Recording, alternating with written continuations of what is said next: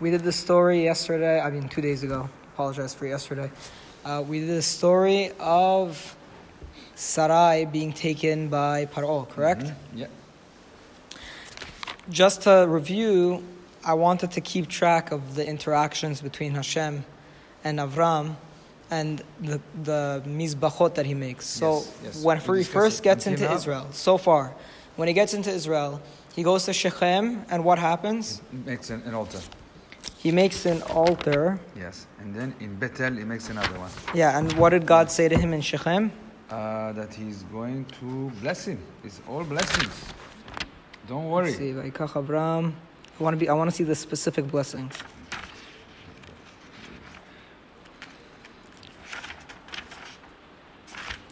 Okay, so in Shechem, Hashem appears to Avram. Yes. I'm going to give this land to your descendants. Yes. And then he made a mizbeach there to Hashem who appeared to him. Good.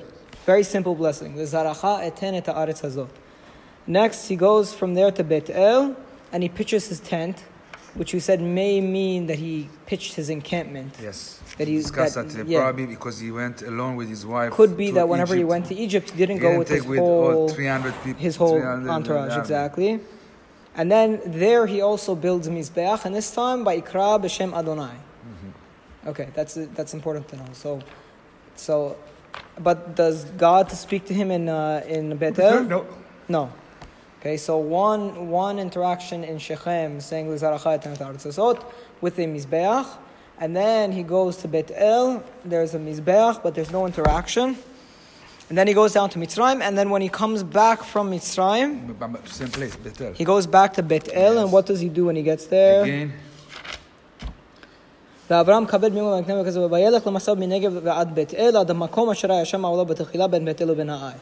And he goes back based on his journeys back to the area between Bethel and Ai, where he was before. And there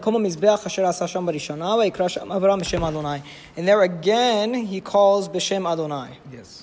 So what is he doing when he's calling B'Shem Adonai? What do you think that means? In my opinion, I think what Avram is doing partially. Thank you. But he's also on a journey to convert people. Right? Because where is he getting all these followers from? It seems like he's on a journey to spread the name of God, which is obviously what makes him a more unique character than Noah. No doubt. So it seems like every time he's calling B'Shem Adonai, he's making a mizbeach, seems like he's doing this publicly in order to encourage people and teach people about Adonai, about the God that he serves. Okay? Let's go with that for now. It's the best I could think of. It was also in that era, it was the way they were doing it. Yeah, of course, but it's not just he's not doing a private thanks to God. Yeah. I think he's doing something public. V'gam lelot. Now we go to the story of Lot and Avram with their wealth. Pasuk Hey. V'gam lelot ha'olechet Avram hayatzonu v'akar ve'ohalim. And also Lot, who was going with Abraham, he also had a lot of cattle and sheep and tents. He had a lot of tents, meaning he had a lot of followers. Right? Why would he have a lot of tents? Yes. People dwell in tents. Either it could mean wives, or it could mean followers. We know from later on that he had only 2 daughters. So how many wives? Good. Excellent. Maybe 2 wives, but not more. Not more. Right. So it must mean tents must mean followers. That's what we're trying to. I think we're figuring out. And the land could not carry them for them to dwell together. Because their portion was a lot, their wealth was a lot, and they could not dwell together. And the shepherds, there was a fight between the shepherds of the cattle of Avram and the shepherds of the cattle of Lot. And the Canaanites and the Perizzites then were in the land. What is that telling us? They were living there. That was the land of the... Right. And I read a Perush that says it's explaining to you another reason why they couldn't fit in the land, because it wasn't only Lot and Avram. They were also splitting it with the Canaanites and the Perizzites. And once you have everybody in there together, there isn't enough room. Yes. Right. There isn't enough room for all of them to dwell. Okay? Yeah. Vayomer Avram el Lot, Al natehi miriva beni uvenecha. So Avram says to Lot, let there not be a fight between me and you. Uven ro'ai uven ro'echa, ki anashim achim anachnu. Between my shepherds and yours, because we are brothers. Halochol haaretz lefanecha. The whole land is before you. Hipared na me'alai. Separate from me. Imas semol ve'emina. If I go left, if you choose left, I will go right. Ve'im hayamin ve'asme'ila. And if you choose right, I will go left. Now, what is interesting about Avram's proposal here? He tells him to choose first. Exactly. He gives him. It's not even Tarof. It's Avram. Avram is the older one. Avram is the older one. It's like imagine you take care of your nephew who's the nephew whose parents are not around, and then you're basically become like his stepfather, and then you say, let's not fight. You can pick first. What do you mean you can pick first? Choose the best house in Kings Point. Right. The family has a few homes. You let the 15-year-old pick the best home whenever the 50-year-old still hasn't chosen. And why is Avram doing this? For the sake of peace between the family. So it shows, this is a very good quality of Avram that we're seeing, that he's putting himself lower for the sake of peace in the household. Yes. I think there's in this we see two qualities. One is that you just said, which is very correct. But the second one also, this is a boy which is an orphan. Mm-hmm. So he's taking care of the orphan. I see what you're saying. He really wants... Right, but he was already taking care of the orphan, correct. Even when they were together, and he made the orphan a wealthy man. Yes. And then now the orphan comes, and the orphan starts to fight with him, and he's letting the orphan take the best land, all for the sake of peace. So we see Avram, it's a very humble, good quality on Avram's part that we're seeing here. Okay? Anybody else might probably... He would have said, okay, look, here's the deal. I made you this money, and I took care of you. I'm going to go pick the best land, and you could pick wherever is left. I mean, I'm sorry. It's your fault that your shepherds are getting in a fight with me. That's how I would have done. That's how anybody, if you're in that position, you take the best for yourself, and then you let the person who's dependent on you get second. Especially after he came back from Egypt, where he got all the wealth from. Right. I mean, clearly Lot is beneficiary of Abraham's wealth. I doubt Lot made this money on his own. Right? Okay. So Lot's reaction. He lifts up his eyes. Vayar et kol kikar hayarden ki chulah mashke. And he sees the plain of the Yarden, of the Jordan, that it is all watered. Lifnei shachet Adonai. And why was it all watered? Because it was before the destruction of Sodom and Amorah. Kigan Adonai ki eretz Mitzrayim bo achat so'ar. And it was very similar to the garden of Hashem, or like the land of Egypt, as thou come to Tzoar. And it extended, the watered area came all the way to Tzoar. And Tzoar is going to be relevant because it's a city that Lot is going to end up in. That's why we're knowing about it. But the area was watered and was healthy, was good fertile land, all the way until Tzoar. And what are these references? It was like the garden of Hashem, like the land of Egypt. Make it look so sweet and so... Right. So one of my friends showed me a very interesting thing. He said, what are the famous lands in the Torah? This is my friend Jacob Ovadia. He showed this to me a few years ago. What are the famous lands in the Torah that have a river going through them? Out of Egypt, there is the Nile. There's Egypt. Yes. There is... Tigris and Euphrates, so it's... Well, according to the Torah, where are the Tigris and Euphrates coming from? That's from Africa. No, from Eden. Gan Eden. Do you remember? It says God made there was a river, and then it went to four directions, so the water starts in Eden, and it waters the Gan of Eden. So you have the river of Eden that waters the Gan of Eden. You have the river of the Nile that is Mitzrayim, and you have, what's the last one? Here, the Jordan River. Oh. The Jordan River and the Jordan River Valley and the land of Sodom and Amorah. That's why it's bringing up... So my friend was pointing out to me, there is a theme in the Torah that any place where you see a river, the people there become corrupt. The river passed through Eden and Adam and Chava sin. The river passes through Mitzrayim, and Mitzrayim are obviously the sinners, and the river passes through Sodom, And the people of Sodom are sinners as well. And what is the significance behind that? Why is it that rivers cause this problem? Because they represent wealth. So it shows the corrupting nature of having too much wealth. Wealth divorced from God brings corruption. America. So many rivers in the Mississippi. There's so many rivers in America. The Mississippi River. Right, but the river represents wealth to the extent that you don't even need to rely on God. Yes, that you don't need a relationship with God. Pray for rain. Exactly. You don't need to pray for anything. So because and you think it's a river, exactly. So because you don't have to rely on God, it's very corrupting. And that's why it's describing this land as Kigan Adonai and like Ke'eretz Misraim. It's lumping all of these places with rivers together, exactly. Okay. So Lot chose for himself the whole plain of the Jordan River. And Lot traveled east. And they separated a man from his brother. So this year, I realized something, and I want to see if you could figure it out together, because I don't know the significance of it yet. But do you know where else we see the word Vaisal Lot Mikedem? Not necessarily Lot, but where do we see the word Mikedem? So we've seen it a couple of places. No, so far, just in the narrative we've read so far. I've heard it. Well, we've seen... during Parashat Bereshit. We did. Yeah, I remember that. Vayashken mikedem legan eden et hakiruvim ve'etlat acharav mitapechet. God put east of Eden, he put the kiruvim and the lat acharav. And he kicks out Adam. He kicks out Adam. By Cain, it says again that he went to Kedem Legan Eden.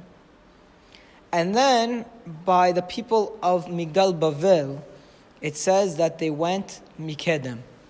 And now for the fourth time, it says that Lot went Mikedem. I don't know what it means, but I highly doubt it's just it's by chance. I think there's a message behind there. I mean, if you look at all of these things... What does exactly mean Mikedem?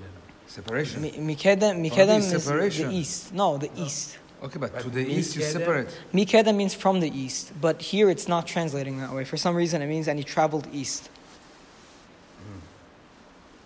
Vaisalot Mikedem. Yeah, we saw it with these four people. With Cain killed his brother. Migdal Bavel, they were corrupted and they wanted to build the city. And with Lot, he goes east.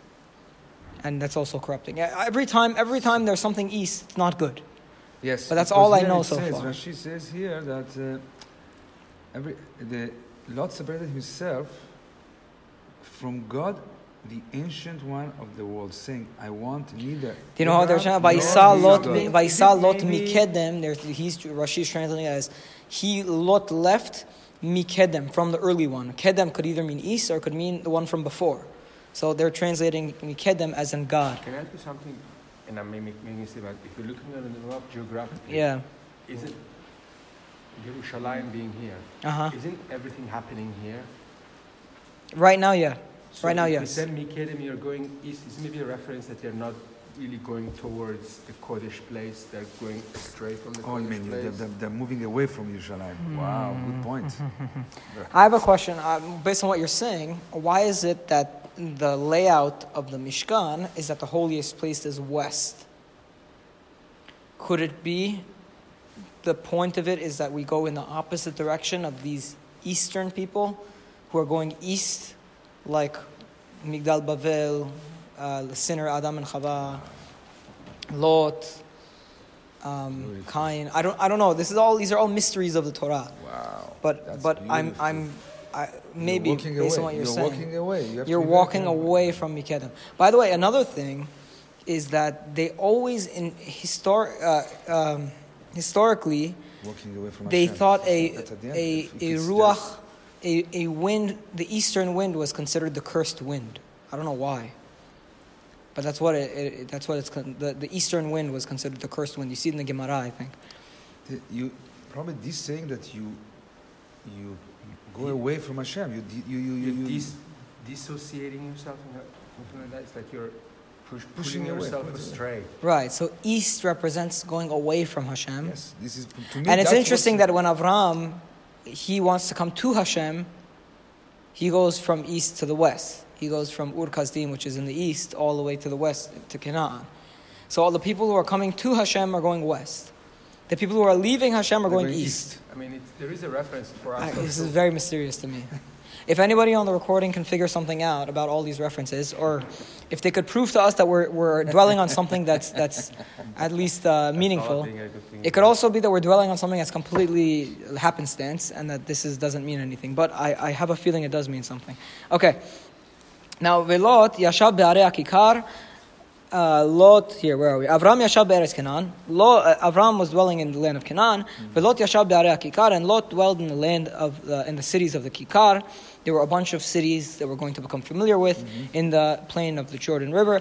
Vayehal ad Sedom, and he pitched his tent ad Sedom, next to Sedom. It seems like the correct translation is he pitched his tent by Sedom. Meaning he didn't go all the way inside, it seems like. He pitched his tent close to Sedom. And the people of Sedom were bad and sinners to Hashem greatly. And Hashem said to Avram, after Lot separated from him,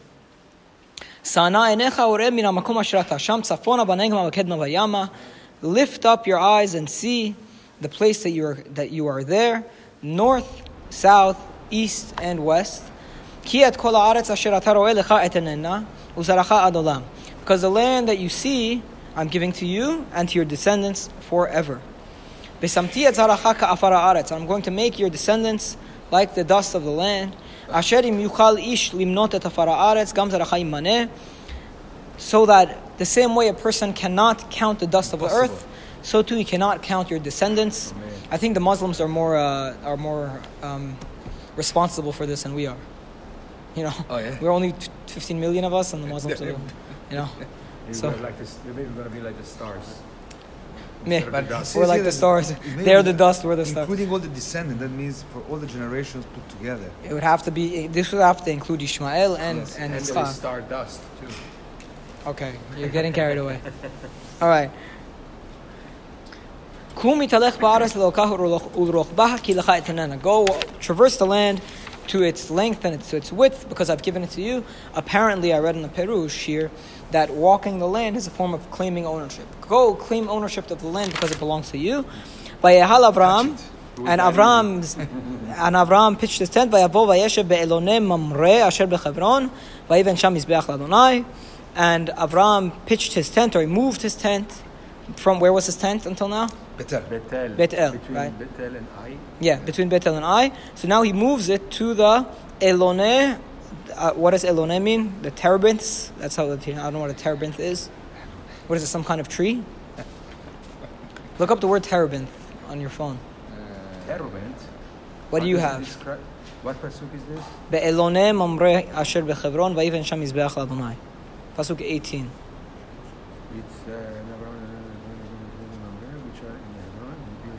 They translate it as Eloneh. They don't even translate it. No. He built a mizbeach. That's the word mizbeach. Yes, but no, it's. It translates it. It probably transliterates it as Eloneh. Yes. No. Put in the dictionary. Put the word terebinth. I think. What is it? Hey Google. What is a terebinth? If it understands, I'll be very surprised. No, it doesn't understand. It says here plains of Mamre. They do it. The plains of Mamre. Okay, they didn't transliterate. So it's a plain. I don't know why this is a terebinth. I always thought Eloneh is plains. The plains of Mamre, which are in Hebron. So let's slow down a little bit. I know we're going very slow, but I want to figure all of this out. Because now again this is another beracha. So what number of beracha is this? It's the third one. Well, actually, yeah, it's the third one. The first one was Lech Lecha Ba'baracha Mevarachecha Mchalelcha Or V'Nivrocho Becha Kol Mishpuchot Ha'adama.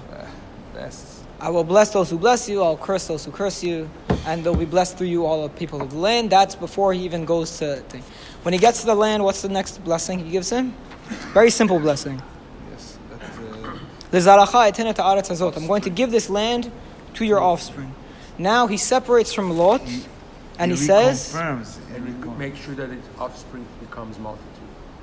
Right. So this time he separates from Lot, and he gives them the same bracha of Et kol haaretz asher ata ro'eh lecha eteneh. Now it's the same bracha we saw when he was in Shechem, but this time this time he's adding to it. This time he's adding that your descendants will be multiplied. Multiplied.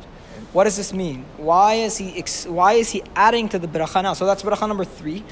And why is he adding to the beracha now? That your descendants will be multiplied? Abraham. Maybe because Abraham is thinking, until now, Lot was my descendant. Yes. And all of the berachot was going to go with Lot. Yes. So now, if I lose Lot, I have no child. Then I have no children. Yes. So what's going to be? So now, once Lot leaves, then it seems like Borei Olam says to him, he's reconfirming the beracha that you're going to have descendants, to tell him, by the way, you're going to have descendants, and they won't even be from Lot. Yes. They're going to be your own, which is probably a very big beracha to Abraham. And then he builds another mizbeach. Yes. And he responds. I guess so. I guess it's a response, maybe out of thanks. Well, when Avraham realizes that Borei Olam is blessing, he adds to the blessing, then he shows thanks. So this is a mizbeach in the plains of Mamre. Hey, by the way, this guy Mamre is a person. Oh yeah, it was a person named. These plains? Yeah, there's a man Mamre who's his property, and Avram is going to enter a partnership with this guy. Oh. Yeah. I think, because we're going to see later, V'hem ba'aleh berit Avram. Okay, now that's so far. I'm just going very slow because I want to make sure we don't miss anything with all these mizbachot. This is the third mizbeach, right? He did one in Shechem, one in Bet El, but in Bet El there was no bracha, right? Bet El is just where he pitched his tent. And then there's another beracha in Elonei Mamre. Hashem doesn't speak to him in Bet El. Right, Hashem doesn't speak to him in Bet El. Then there's another beracha in Elonei Mamre, followed by mizbeach again. Yes. And this is where he's pitching his tent also. Yes. So now he's really settled in Elonei Mamre, and he has an altar, and he has a kanisa. Yes. And he's already had a message. Okay, and now that he's become friends with Mamre, now we have the battle of the 4 and the 5 kings. Yes. Okay. Yeah. Now the story of the 4 and the 5 kings, it's very hard to read. The first 10 psukim or 6 psukim of it are hard to read because they describe the backstory of all of the 9 nations that are involved here, and it's very hard to follow what's going on and what they're doing and where these kings are coming from and who they all are. But basically the story is that the 4 kings subdued these 5 kings. The 5 kings were local Israelite kings, at least were local enough. A couple of them were in Sodom, and the 5 kings rebel, but then the 4 kings they push back the rebellion, and they, in the process of defeating them in that rebellion, they conquer Lot. The 4 kings conquer Lot, and then a fugitive basically goes to Avram and he tells him that your nephew has been taken captive. And Avram gathers up his army, which we have to ask where his army comes from, and he goes and he saying, I'm going to skip the opening part of the story. What?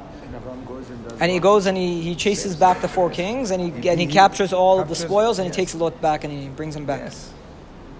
Yeah. He saves Lot. Brings him back to Sodom. Yes. Yeah. So the story for our sake, the story starts in Pasuk Yud Bet. That's where I'm going to start from. Vayechu et Lot ve'et rechusho ben achi Avram vayelech v'hu yoshev bistom.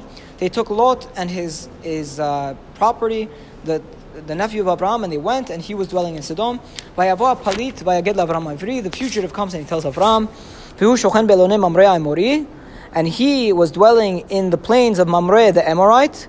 Achi Eshkol v'achi Aner, the brother of Eshkol and Aner, who were the Baalei Berit Avram, who were the partners of Avram. So here is. So now we know that there are 3 people: Eshkol, Aner, and Mamre, or Mamre, Eshkol, and Aner, and he's living in Mamre's land, and he's partnering up with Mamre's brothers, who are Aner and Eshkol. Yes.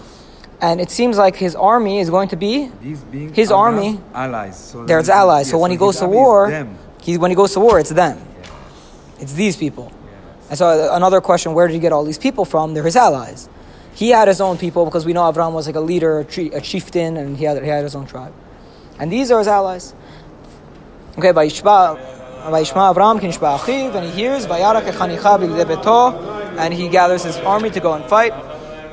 We're going to continue on Sunday with the response after Avram wins his interactions with the two figures of Melchizedek, the king of Shalem, and Okay. Baruch Adonai L'olam.